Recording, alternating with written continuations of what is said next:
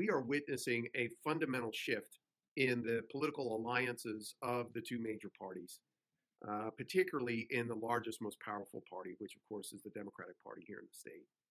And those tectonic plates have always been held together in the Democratic Party between what I call the wine and cheese Democrats, right? Essentially the higher household income, tend to be higher educated, tend to live in the suburbs and the coasts, tend to have interests more aligned with on issues of the environment and what might be called issues in social justice, tend to have their kids in private schools.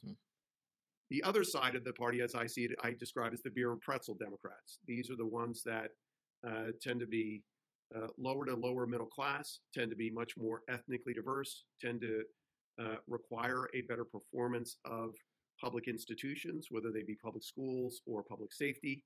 The wine and cheese Democrats have essentially gotten the upper hand on many of the policy issues, or they have benefited from many of the policy issues that you've just laid out. So whether we're talking about the high cost of housing, they tend to be homeowners and are perfectly fine with their household values growing. When it comes to education, they tend to not be as deeply invested in that because their kids tend to go to private schools. When it comes to issues of crime and criminal justice, they tend to live in areas that are safer. The interests that had generally kept together the Democratic Party in the state, I've sensed a widening gap. And so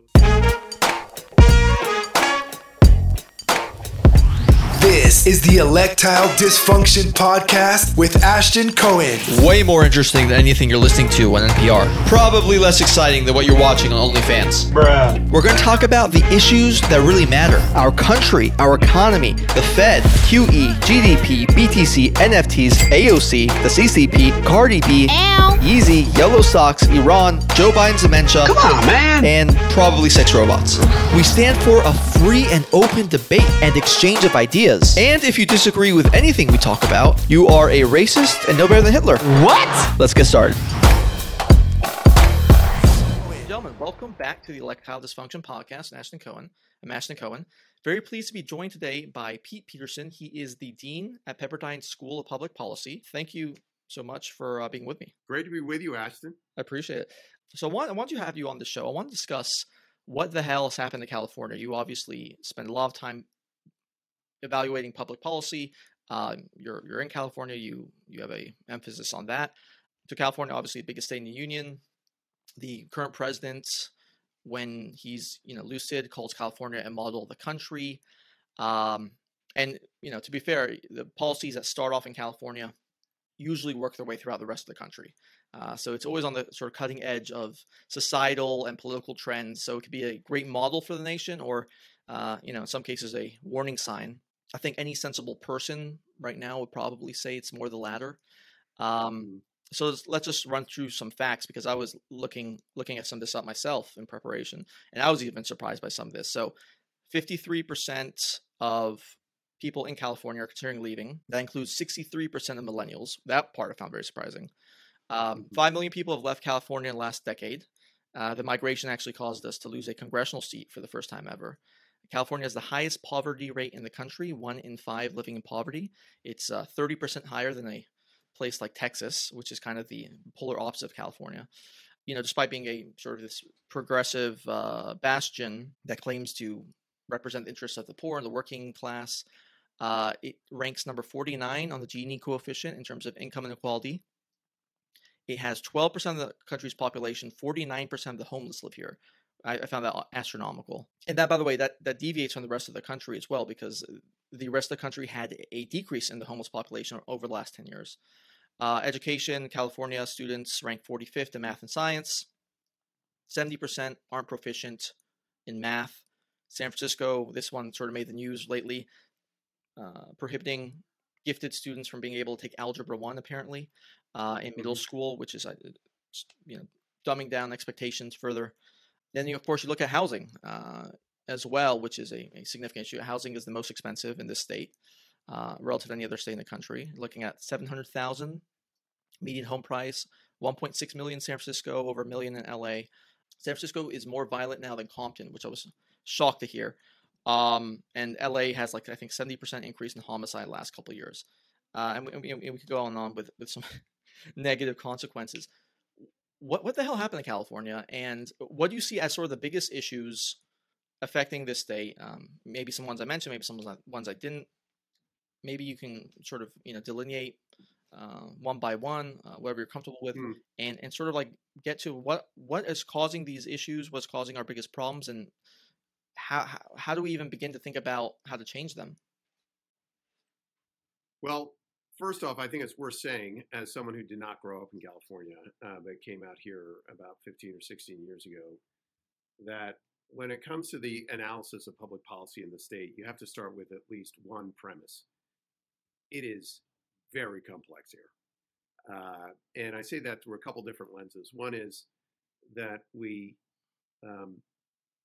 have a variety of different policy-making bodies. Every one of those policy issues that you rightly brought up, and more that we can add in this conversation, are governed, if you will, or regulated by a number of different agencies, whether it's California Air Resources Board, CARB, and environmental regulation, whether it's local cities and municipalities that are making regulations about housing and where housing can be built and how much housing can be built, whether it's some of these other types of policies that we're seeing put into place by certain district attorneys at the city level as it relates to crime and certainly the uptick that we've seen over these last couple of years. And then, of course, we have the state and the policies that are brought forth. And then along with that, we have our famed initiative and referendum system, which is intended to give the broader public, Californians, a check and balance on the legislature. So in everything that we'll be discussing in this conversation, I think it's worth for those that are outside of the state and even for those inside the state to realize how many moving parts there are, how complex the policymaking apparatus is here for the state. Now, a second lens that I think is very important to consider when it comes to analyzing California public policy is the political one. And my read on state politics over the last several years is that we are witnessing a fundamental shift in the political alliances of the two major parties, particularly in the largest, most powerful party, which of course is the Democratic Party here in the state. And those tectonic plates have always been held together in the Democratic Party between what I call the wine and cheese Democrats, right? Essentially the higher household income, tend to be higher educated, tend to live in the suburbs and the coasts, tend to have interests more aligned with on issues of the environment and what might be called issues in social justice, tend to have their kids in private schools. The other side of the party, as I see it, I describe as the beer and pretzel Democrats. These are the ones that tend to be lower to lower middle class, tend to be much more ethnically diverse, tend to require a better performance of public institutions, whether they be public schools or public safety, tend to be more focused on jobs that may be in the private sector union field as opposed to the public sector union field. And in that, the history of the California Democratic Party and its power has come from the, at times, uneasy collaborating or partnering between these two parts of the party. What I've been witnessing over the last few years has been a growing fracturing of that. And in so doing, the wine and cheese Democrats have essentially gotten the upper hand on many of the policy issues, or they have benefited from many of the policy issues that you've just laid out. So whether we're talking about the high cost of housing, they tend to be homeowners and are perfectly fine with their household values growing. When it comes to education, they tend to not be as deeply invested in that because their kids tend to go to private schools. When it comes to issues of crime and criminal justice, they tend to live in areas that are safer or in environments that might be the proverbial gated community. And so the interests that had generally kept together the Democratic Party in the state, I've sensed a widening gap. And so as we begin to talk through some of these particular issues, I think these two lenses through which we can understand and look at California politics and policy: one, the complexity of our policymaking apparatus, and two, the significant changes that are going on within the predominant political party, we're going to see refracted through each one of these issues we discussed. What do you think is the biggest sort of fault line right now in this sort of diversion between the sort of the wine and cheese, or classically called the limousine liberals, and the traditional working class kinds of Democrats? Is it the I would suspect maybe the defund the police kind of movement, right? These people are completely isolated from the consequences of high crime, and so they can virtue signal and pat themselves on the back when they talk about police brutality and all that, and not have to worry that the police will show up to their own neighborhoods, which largely entrenched and have security guards, and if they live in a gated community. Would it be? I'm instantly reminded. So you work at a university. When I was in college, I remember having this discussion with someone about it was actually a girl I was dating, and she said she didn't believe in monogamy. And I've actually heard this sentiment echoed a few times. And then when you ask them personally, what do you want for yourself? They're like, oh, I want to get married and have kids, and have the honeymoon in the Mediterranean, and have the nice big wedding, right? But for everyone else, for the lower classes, monogamy is outdated. Just for me, it's necessary, right? So you kind of have this like a cognitive dissonance. They want to still get sort of the benefits of certain aspects of society, but are okay with denying them to other groups, so long as it makes them look somehow more virtuous. What are those? Are there any other fault lines you kind of see in that division?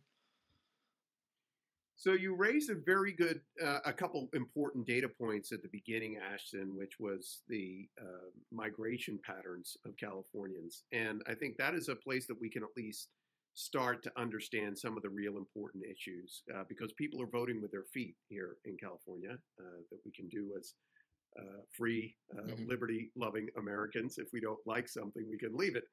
And there was a really interesting study done by the Legislative Analyst's Office, the LAO, which is the nonpartisan, essentially policy research arm of the state legislature, looking at who migrated in and out of California between 2007 and 2017. So essentially a 10-year window. And when they analyzed who was coming and leaving, to your point, first, more people were leaving than coming. So, let's at least start with that. But then when we explore who was leaving, some fascinating things come out of that. Number one, the younger the age demographic, the more likely you were to be leaving. So your point about the millennials leaving and then Gen Z certainly was part of it. The number one household or age demographic leaving the state was actually Californians under the age of 18. Now, that didn't dictate that we had a runaway problem. These were kids in families that, because they were multiple kids under the age of 18, it was the families who were leaving the state. When we look at household income, the further down the household income scale that you went, the more likely it was that you were going to leave the state. But here's the thing that I think has to be alarming, especially for those who value the great diversity of the state of California. When we looked at the demographics of the people leaving, it tended to be people who were those who were ethnically diverse. Our brown and black Californians tend to be the ones who were leaving, while older whites were coming into the state. Again, looking at this 10-year window, and I don't think there's any reason to doubt that those trend lines have continued. And so essentially, California has always seen itself as a diverse, middle-class friendly, family-friendly paradise. But when you look at the actual data, all of those data points conflict with that vision that I think many Californians have. And so the question is really going to come to California voters. Do we deal with the reality of what California has become, which is essentially and again, these were the good data points that you pulled out, ones in which there is significant and growing income inequality. one in which we have such high poverty rates, one in which people who are the young, our future as a state, are leaving the state.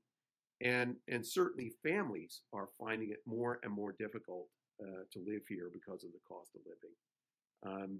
Do we come to that realization, and then do we take the next step to begin to respond to, overturn, change the very real public policies that have created an environment that is causing people to leave the state? Yeah, it's just so interesting, right? Because the very people who incessantly lecture about diversity and income inequality are enacting policies which lead to the erosion of diversity and exacerbating income inequality, right? And the states that they demonize, are, like Texas or Florida or it used to be Arizona, though not so much anymore because that's more of a purple state now. But they are kind of the states that many of these diverse people and people who are in the working class, lower middle class, are moving to. So it's hilarious. I mean, it's sad, but it's so interesting. Obviously, it must be economics being one of the main drivers. Would you say it's housing as the number one economic issue, or would you say it's wages or something of that nature? Yeah, I think the two are really intertwined. I think first and foremost, and this again goes back to this LAO study when they were asking questions about what were some of the reasons. Cost of housing was a significant driver in the broader topic of cost of living here in the state versus other states. Right. But there are others, and you mentioned before energy. Energy costs, from the cost of a gallon of gasoline to what it costs to cool or heat our homes, is just so much significantly higher here than even neighboring states. These are issues as well. But I would also put in there too, the political scientist Walter Russell Mead had this phrase he used to describe essentially democratically run states and Republican run states, and he called it the red state model and the blue state model. The red state model was essentially you're going to get lower taxes, but you're not going to get the quality of services that you would otherwise. And that's the trade-off that you're going to make as somebody living in that state. The blue state model was you're going to pay a lot in taxes, but you're going to get great roads and great schools and all great police departments and all the public services that you should expect. Well, we are at the inverse of the blue state model.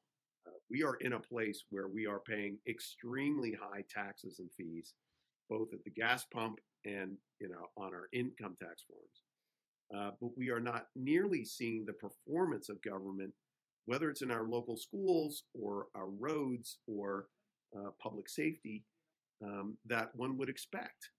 And again, I think that needs to be brought into this conversation around cost of living, which is the broader regulatory state and taxes, which again continue to contribute to the cost of living. And we don't see the payoff. It would be one thing if our schools were top 10, every street had just been paved over, we had crime rates dropping through the floor. The Democrats would have a viable case to make, but we're just not seeing that. Worst of both worlds. You're paying higher for worse services. And yeah, I mean, they are objectively worse by almost every metric. So let's start with housing for a second. The housing is so expensive here. Why? Is it because obviously there's the aspect of NIMBYism, which the wine and cheese Democrats play a big role in. Although not only them, but it's there's so many of them relative to the power players in California. Many of those fit that category. So they have an economic interest in making sure that a lot of density doesn't get built in their neighborhood or whatever. It's what else is it? Is it CEQA? Is it building costs? What? Yeah, I mean, in the end, this is a supply and demand problem, right? That we are not building the units necessary to maintain some sort of rational average cost of house. And that, again, as we go back to the first point I was making, is part of the complexity of policymaking. Much of these decisions are made in local governments. And so as much as that we want to see this as predominantly a left-right issue, this is really about local governments making decisions that they don't want to grow. I was speaking to a group of residents in Santa Monica I was invited to speak at somebody's class at the community college there, but it was a continuing education class, and so we had generally people who were in their 60s and 70s, longtime Santa Monica residents. And I began the class by saying that Santa Monica is one of the most conservative cities in America. And if you know anything about Santa Monica, which is often dubbed the People's Republic of Santa Monica, that might not be your first appraisal. But when it comes to sticking a shovel in the ground, if you want to build a house or a multi-unit dwelling, it is an extremely difficult thing to do for reasons that are determined by residents for the NIMBY issues that you described. Now, the second part of this, and this is much more of a partisan issue, is the restrictions and regulations we put on what houses are built of, and essentially the process by which houses can be built. And in this, we get into the area of CEQA. We get into various environmental regulations that are both at the state level and the local level. But you can only use certain kinds of light bulbs and certain kinds of wood finish and certain kinds of, water-reducing bathroom fixtures and so forth if you want to build a house in a lot of places in California where the cost of actually building a house, just the materials themselves, are going to be much more expensive here because of the restrictions and regulations, usually couched in some sort of environmental policy that make building a house here so difficult. So part of it is in the dirt, and we make the dirt really expensive when we limit the dirt we can build on.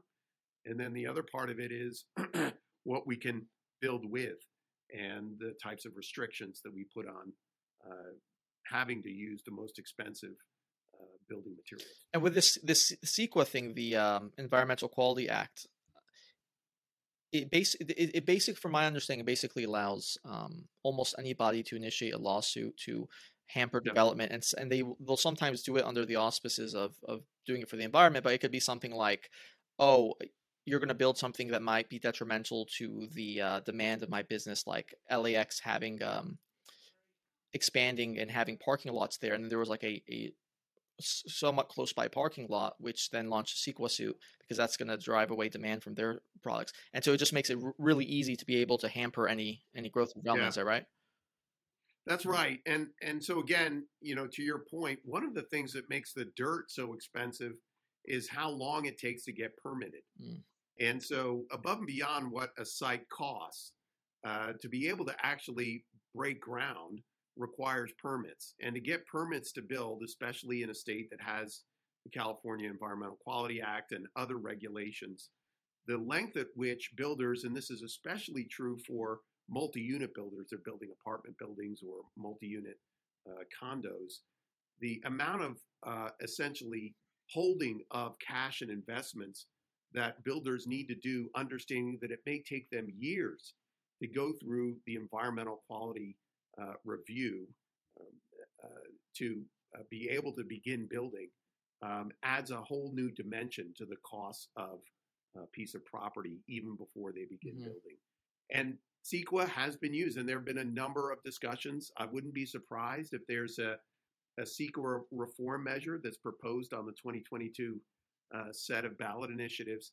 I think more and more people are becoming aware that this has been a tool used by many, not only to prevent building, but ipso facto because of that, to drive up the cost of the housing that can be built. So I get why the political left would be in favor of some of these environmental regulations. I think CEQA, by the way, was under Reagan's administration, I believe, right? Back when it was. Right. So he was a part of that, and obviously circumstances were different back then.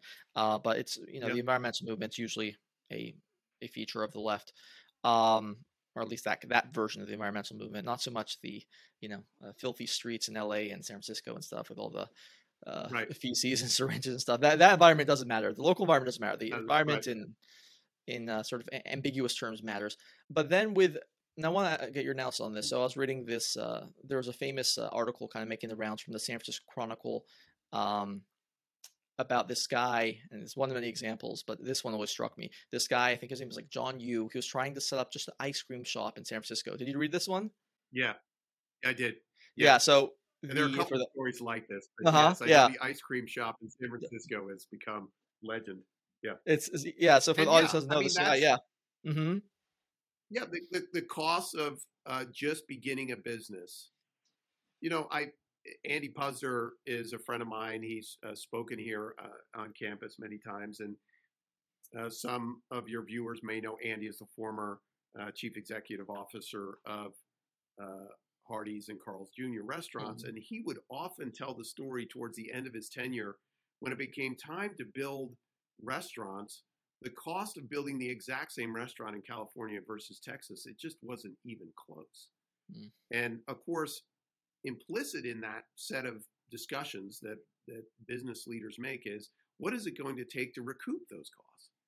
Mm-hmm. And if it makes more sense to build a Hardee's in Midland, Texas, than it does in Culver City, well, that's a decision that you're going to make, and extrapolate that across a lot of different kinds of businesses. Again, especially those that are serving those at the lower ends of the income spectrum, and you see many of the problems that that California faces, especially for those it portends to defend. Mm-hmm. And so, just returning to that example for a second, I just wanted to, because I want to ask you a question about this. So it cost him about $200,000 to try to open up just an ice cream shop in a not so great area of town in San Francisco. And the reason why it cost so much is because all the permitting requirements. He had to go from this agency to that agency. There's even a rule in San Francisco about a somebody can challenge your ability to sort of start a business. And in this case, it was like a rival ice cream shop. Obviously, they don't want the competition. So Right. then he had to go through that whole process. Like, where does that sort of mindset come from? Because that doesn't seem to me to be inherently like a left wing thing to require all these permits and make it just so onerous for little people to be able to just to start a small business. Like, how is that even developed? Like, is it a new thing? I mean, what's your take on that? Well, I think it's a mixture, right? Well, first off, you need those kinds of restrictions and regulations in order to enforce them, right? So you're right to say, looking back at the history of CEQA coming out of Reagan, we think about many of the things that were going on in California in the 70s. My wife is fourth generation Californian. She grew up out in Claremont. She remembers the days that they had smog days where you didn't actually go outside, how bad it was here from an environmental standpoint. And because of a number of different measures and technology in the development of the catalytic converter, California responded and has made a place that is very livable in all seasons. And that particulate matter certainly isn't the challenge that we've seen. Mm-hmm. Something happened as we started to go from responding to this one issue in smog to something else, which even friends of mine who are more on the left and even those who are interested in the environmental movement are saying is something that is much more radical, which in their eyes seems in some ways to be not just anti-growth, but in some ways almost anti-population growth, which is to say that in some parts of the environmental movement, it is morphed into a desire to actually reduce population here in California. So we should be aware that in some sectors, the fact that we lost a congressional seat, the fact that we saw a dip in the growth of population for the first time in California history was met by some as actually great news. And so I think that's another part of this fracturing that I'm talking about, that even in particular policy areas like the environmental movement. In fact, I just had a friend of mine, land use attorney and civil rights attorney named Jennifer Hernandez, come and speak here at the policy school just last week. And she calls it the green Jim Crow, which is essentially the growth of environmental regulations to such an extent that the costs are being borne by our ethnically diverse populations, generally those in the lower ends of the income spectrum, essentially forcing them to leave or to move further and further out of the major metropolitan areas. I think it's a really good point. So as a background, this is sort of what they call the was it Malthusian?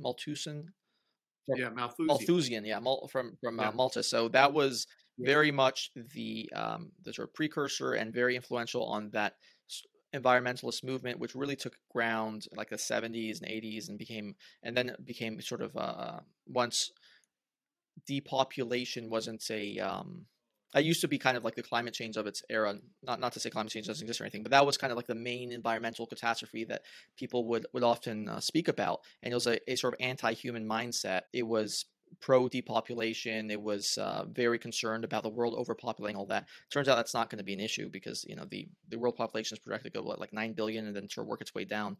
So it was kind of an anti-human environmentalism. That was sort of the yeah, motivating factor. And then those people yeah. later started to become more interested in concepts of climate change.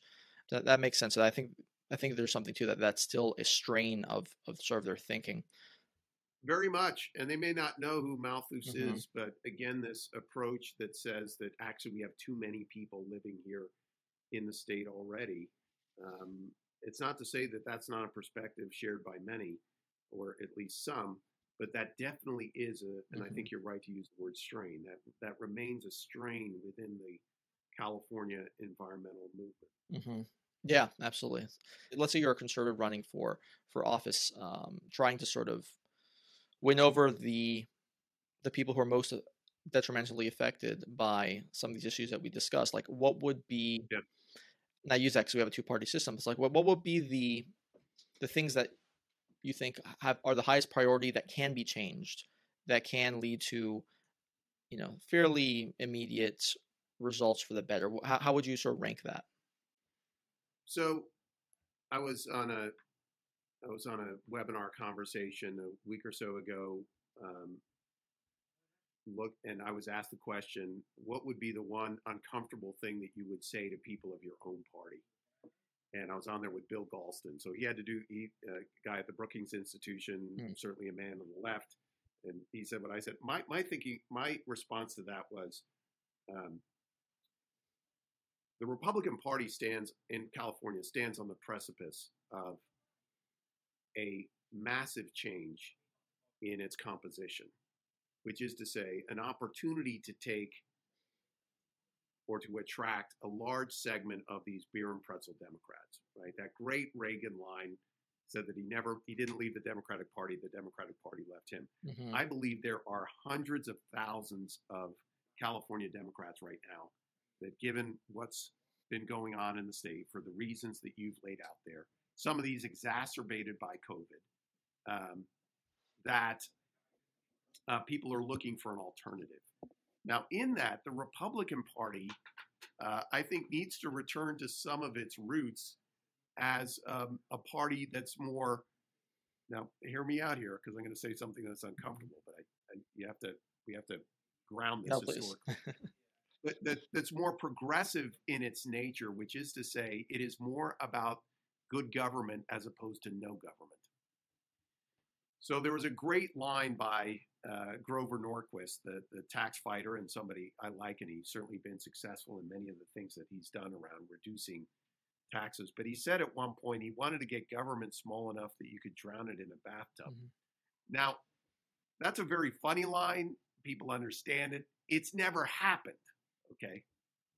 Now, the thing that's almost worse than saying something politically that hasn't happened and is not necessarily going to happen is when it starts losing you votes, you really need to rethink it. And if I'm right about these tectonic plate shifting and the beer and pretzel Democrats being susceptible to attracting to an alternative, then Republicans really need to be about the party that wants the schools to work. Mm-hmm. So pushing on education reform and accountability for teachers and those kinds of issues needs to be a part of that platform.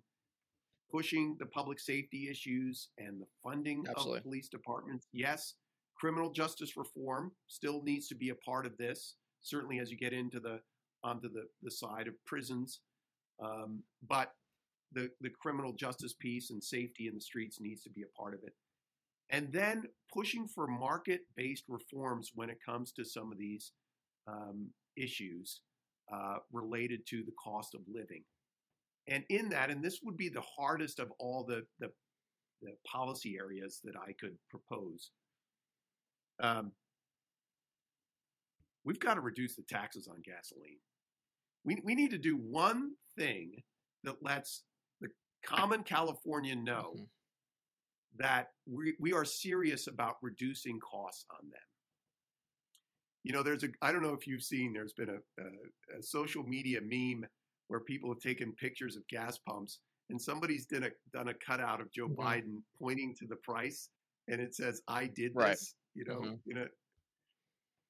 there needs to be a Republican candidate that steps out there and points to it after the prices have been dropped at least somewhere close to the average price for a gallon of gasoline in the country. We don't have to be the lowest, but when you drive down the street and you see prices, as I can see around here in Malibu and West LA, that are over $6 a gallon, you know, I can get by with that, but there are people who can't. And the people who can are the ones that we've actually pushed further out to live and actually made gas a higher percentage of their expenditures or expenses than we did before. So the taking on of the environmental issues, which I will accede to the fact that most Californians support, if you were to ask them, do you support keeping the environment clean?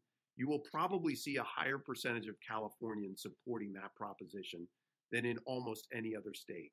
But you've got to go to that next level to say, well, what if we could do it and still maintain environmental quality, but without having to tax gasoline at the rate at which we do, or some of these other measures. Reforming CEQA is another one. I think those are the kind of beginnings of a set of a platform that Republicans could build to attract disaffected Democrats who I know are out there. Yeah, I would say probably having that balance between sort of wanting to argue for a lean, effective government that meets your needs. When you call a cop, he's going to show up.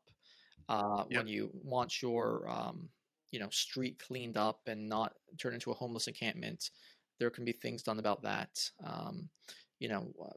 Your school is, the infrastructure around it is nice. Doesn't look like some third world country, which some of these schools do, by the way. Even in LA, like it's an abomination, especially all the billions and billions are pumped into these schools. Yeah, I think that would sort of win over a lot of people is being able to. And I'd say on the other side of that, and you raised this before, Ashton, has been the growing ideological nature of the left. You just touched on very briefly before this thing about social justice in math education. I was just on another interview. A news station interviewed me about that. If there's a silver lining to COVID, it's that a lot more parents got a sense of what's being taught in their kids' classes. That's right. Yeah. And beyond anger at the lockdown, which I think is pervasive across all parents, but especially those who are in two household income earner families, learning what's in there is, I think, really, dare I say, woken up some of these parents as to what's going on. I was just watching the movie the other day. I wanted my 9-year-old daughter to see it, but Stand and Deliver, which is this, you might remember that movie, late 90s, with a story of Jaime Escalante in a South Los Angeles school where he essentially took kids a class and transformed them to become AP math superstars. And I wonder if you could even make that movie today, one that celebrates academic excellence and not bending or changing the curriculum, but dealing within a system and requiring excellence and hard work toward that end. But I know parents support that kind of focus, right, as opposed to changing curriculum and changing what's being taught. Yeah, and it's not only that maybe that wouldn't necessarily be that'd be sort of chastised, making a movie like that, but it's like also the techniques that you would need to utilize for a teacher to sort of get those kinds of results, right? Like there was a film, was I think 15, 20 years ago, Waiting for Superman, about that guy, Jeffrey Yeah, Kanda, right? And great movie. harsh, Yeah, harsh disciplinarian, yeah, but that's what you need, right? Especially when you're yeah, dealing with kids who don't have fathers, you need to have people there to be the father figures, to be watch over them, because all kids need that sort of structure, right? You need to build that structure, yeah, and that's another thing that the sort of, particularly like the left, the California left is kind of against, right? Like, work ethic and punctuality and grammar is white supremacy, right? So there is that big ideological divide as well. It's not just the policies. You're right. So like, it's like the I don't know if you saw that poll, but they asked Latinos, what do you think of the term Latinx, right? So 2% yes. agreed with it, It was in and 40% thought it Politico. was ridiculous. They're actually actively against it. It's like, that's the divide. It's a Latinx divide. Yeah, yeah. No, that's right. I think I think it was the Youngkin race Mhm. where some analysts said that. Well, first off, Youngkin got over 50% of the Right. Hispanic vote, but the analyst said that Youngkin got the majority of the Latino vote, but McAuliffe got the majority of the Latinx Right, vote. right. And because that portion was so small, Yeah. that wasn't enough to sway the election. But yeah, you're right. I mean, and Waiting for Superman, that was actually produced, by the way, and this goes to how the shifting political plates. Waiting for Superman was produced by the same people that did An Inconvenient Truth. These were people very much of the left, but we're seeing on education that this was a system, by and large, because of restrictions and regulations and the power of public teachers unions, that was not acting in the best interest of the kids. And back to the policy platform that Republicans have been supportive of, but they really need to continue to keep pushing. I think we're going to see at least one, if not two, ballot measures around school choice qualify on the California ballot this coming or next November. This needs to be a major part of any Republican political campaign here in California. Yeah, absolutely. That needs to be a centerpiece. Right now, the sort of the California, establishment left position, or maybe I don't even know. Would you say it's more establishment or the progressive? It's kind of hard to tell, because some are on the school choice bandwagon from the establishment left. Maybe some of the progressives are too. Definitely a huge swath of the right is. Yep. But it's like the status quo is, if you're rich and white, you have the good schools because you can afford the $2 million, $3 million house to live in the good school districts. But if you're Right. poor and black or Hispanic, then, well, you're going to have to deal with the worst teachers who cannot be fired. Basically, even if it's like, in some circumstances, credibly accused of sexual assault, they don't get rid of these people, and you have to go to these like decrepit schools, and there's no escape. Like that, how is that the pro worker, pro little man, pro poverty-stricken child position, right? It's not. And again, I think for Republicans, what needs to happen is that needs to be seen as part of government that is necessary but is failing, right? And so to your question about limited government, limited but effective in what we ask it to do.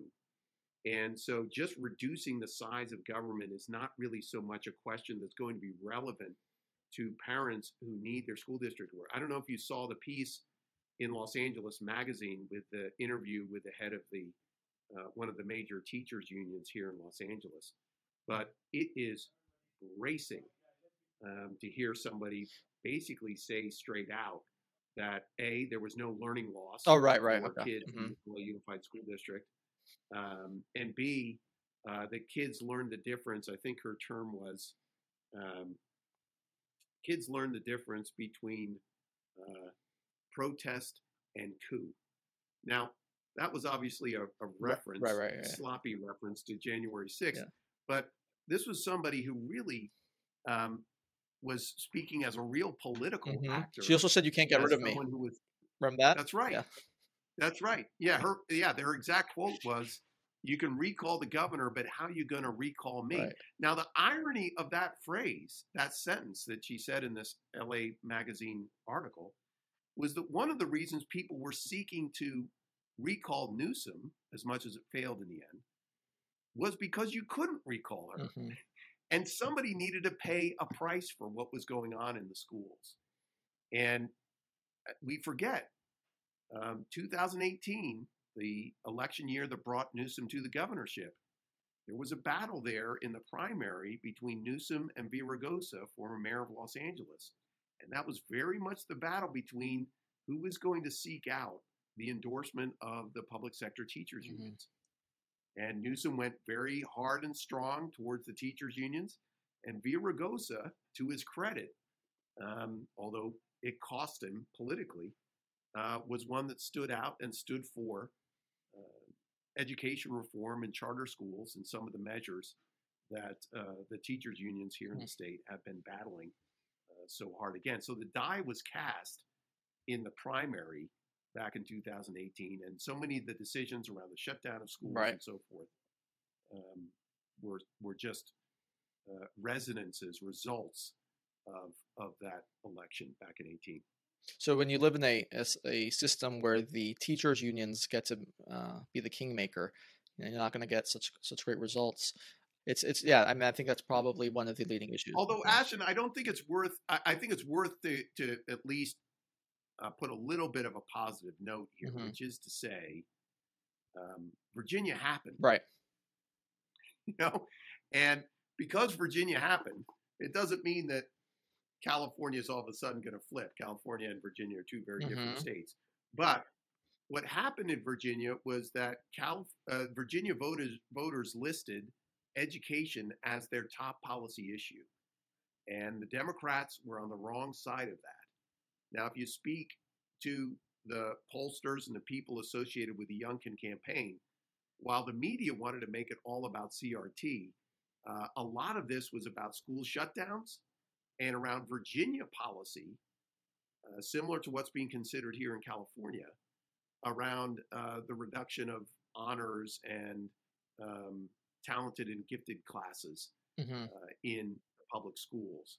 And so those were the issues that were animating voters above and beyond their party representation to put a Republican in there for the first time in over a dozen years.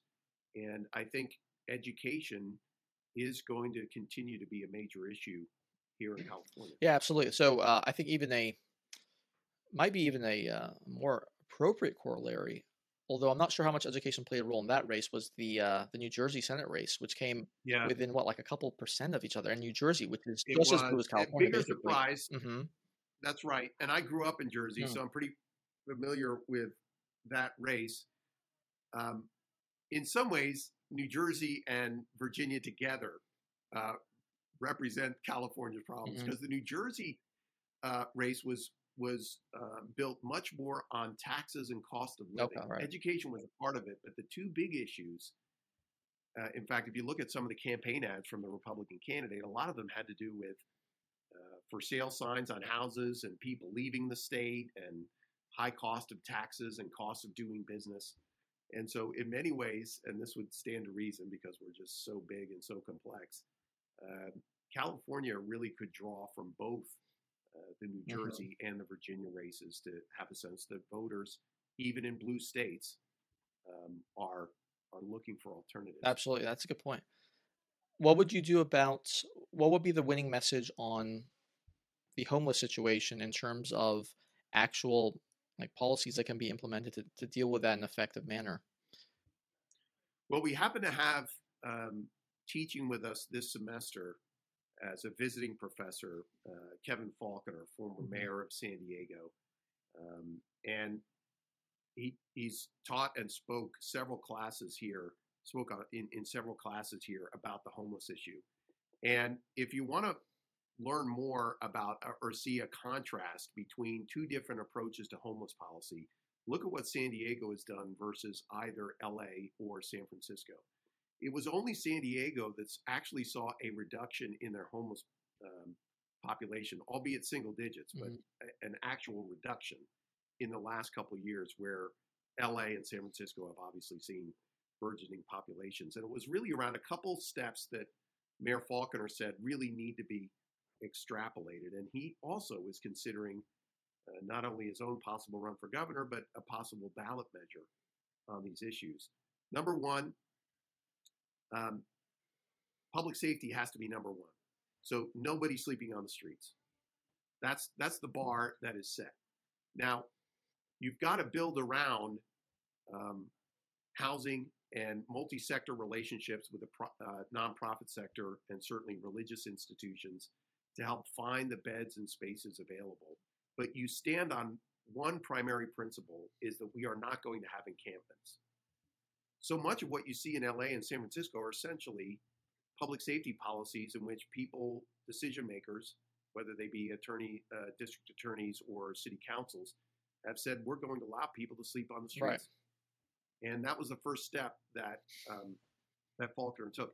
Then what he said he did was, when he found housing places where people could be placed, the toughest thing to do that, and we've certainly seen it in Los Angeles, is it becomes a massive NIMBY issue, because nobody wants those kinds of facilities in their neighborhoods. And what Faulconer was able to do was to go into those neighborhoods and say, we are going to do a full court press on public safety and sanitation in this area.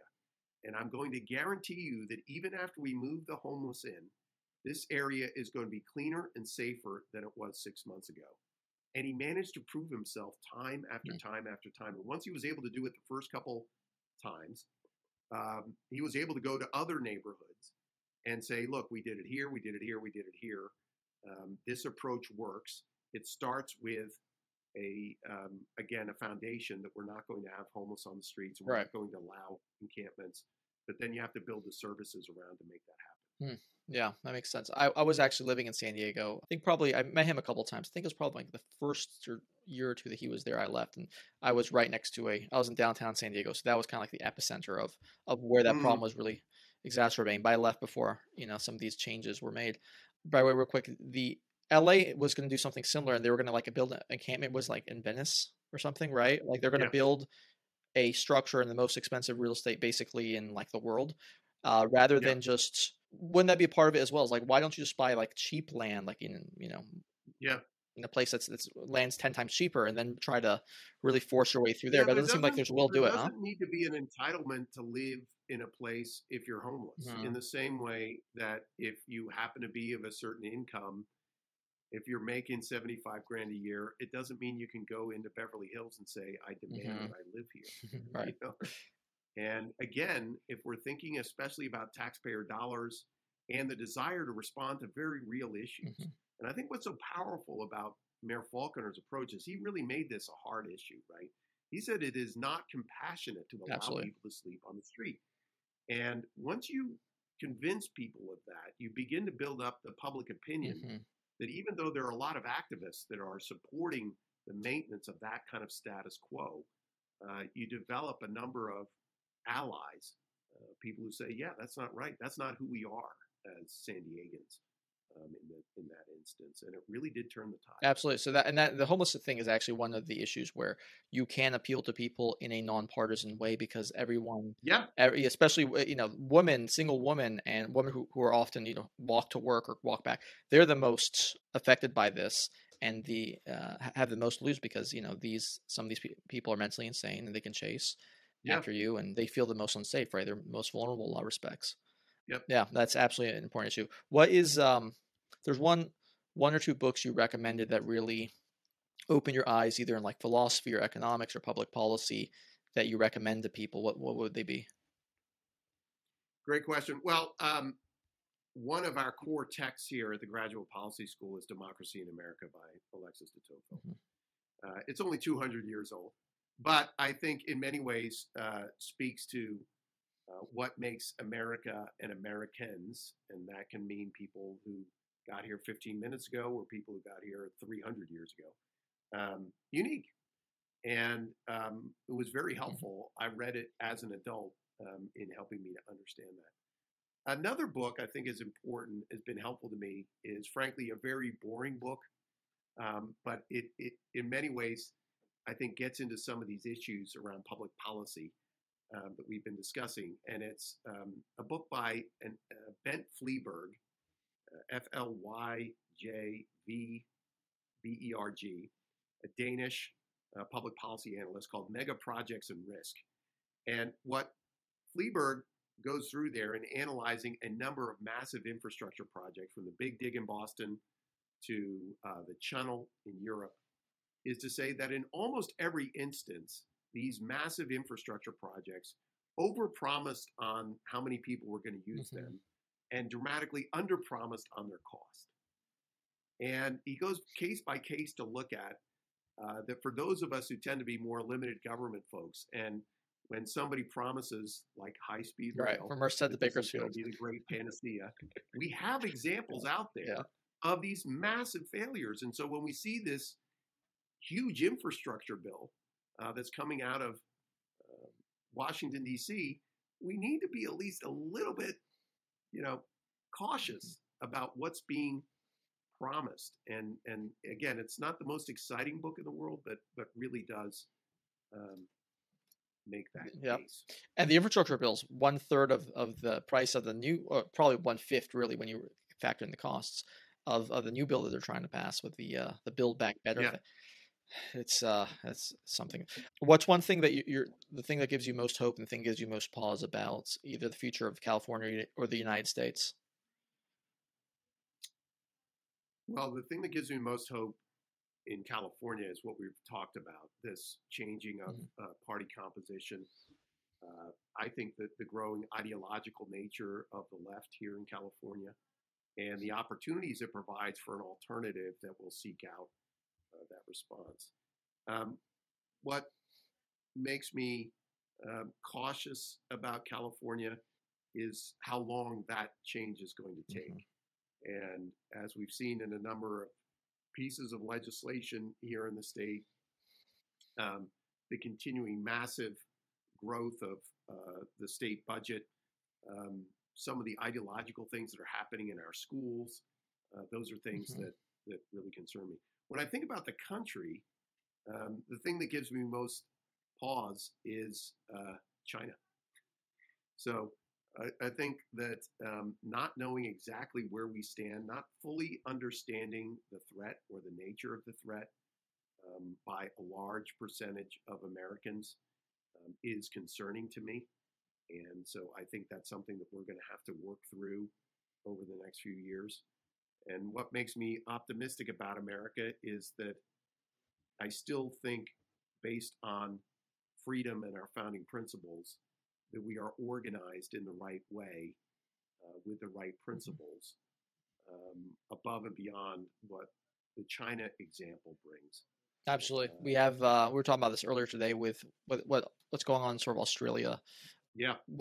Which is, with these quarantine camps, and if you have close contact with somebody and you can be thrown in there, despite the fact you test negative for days and days and days, and you can't even leave. It's a horror story. And we were talking about how the United States, there are definitely elements that could lead to disaster consequences like that. But there are also so many checks. There are structures in place from the Constitution, not to mention the Second Amendment, that it's always going to sort of be a pushback to these sorts of, at least some of the most horrible externalities. Pete Pearson, thank you so much for being with me. Where could people find you? Learn more about your work? Yeah, I'm here at the Policy School. Website is publicpolicy.pepperdine.edu. And anyone's considering grad school, we certainly welcome you giving that thought. We certainly take a unique approach to the graduate policy degree here, but that's where you'll find us. Pete Pearson, appreciate having you on. Great to be with you, Ashton. For our show, please click subscribe to stay up to date with our YouTube channel and podcast, and give us a 5-star rating on Apple Podcasts so that we can keep delivering guys some great content. Thanks for listening, and we will be back next week. We're going to talk about the issues that really matter. Our country, our economy, the Fed, QE, GDP, BTC, NFTs, AOC, the CCP, Cardi B, Yeezy, Yellow Socks, Iran, Joe Biden's dementia, come on, man, and probably sex robots. We stand for a free and open debate and exchange of ideas. And if you disagree with anything we talk about, you are a racist and no better than Hitler. What? Let's get started.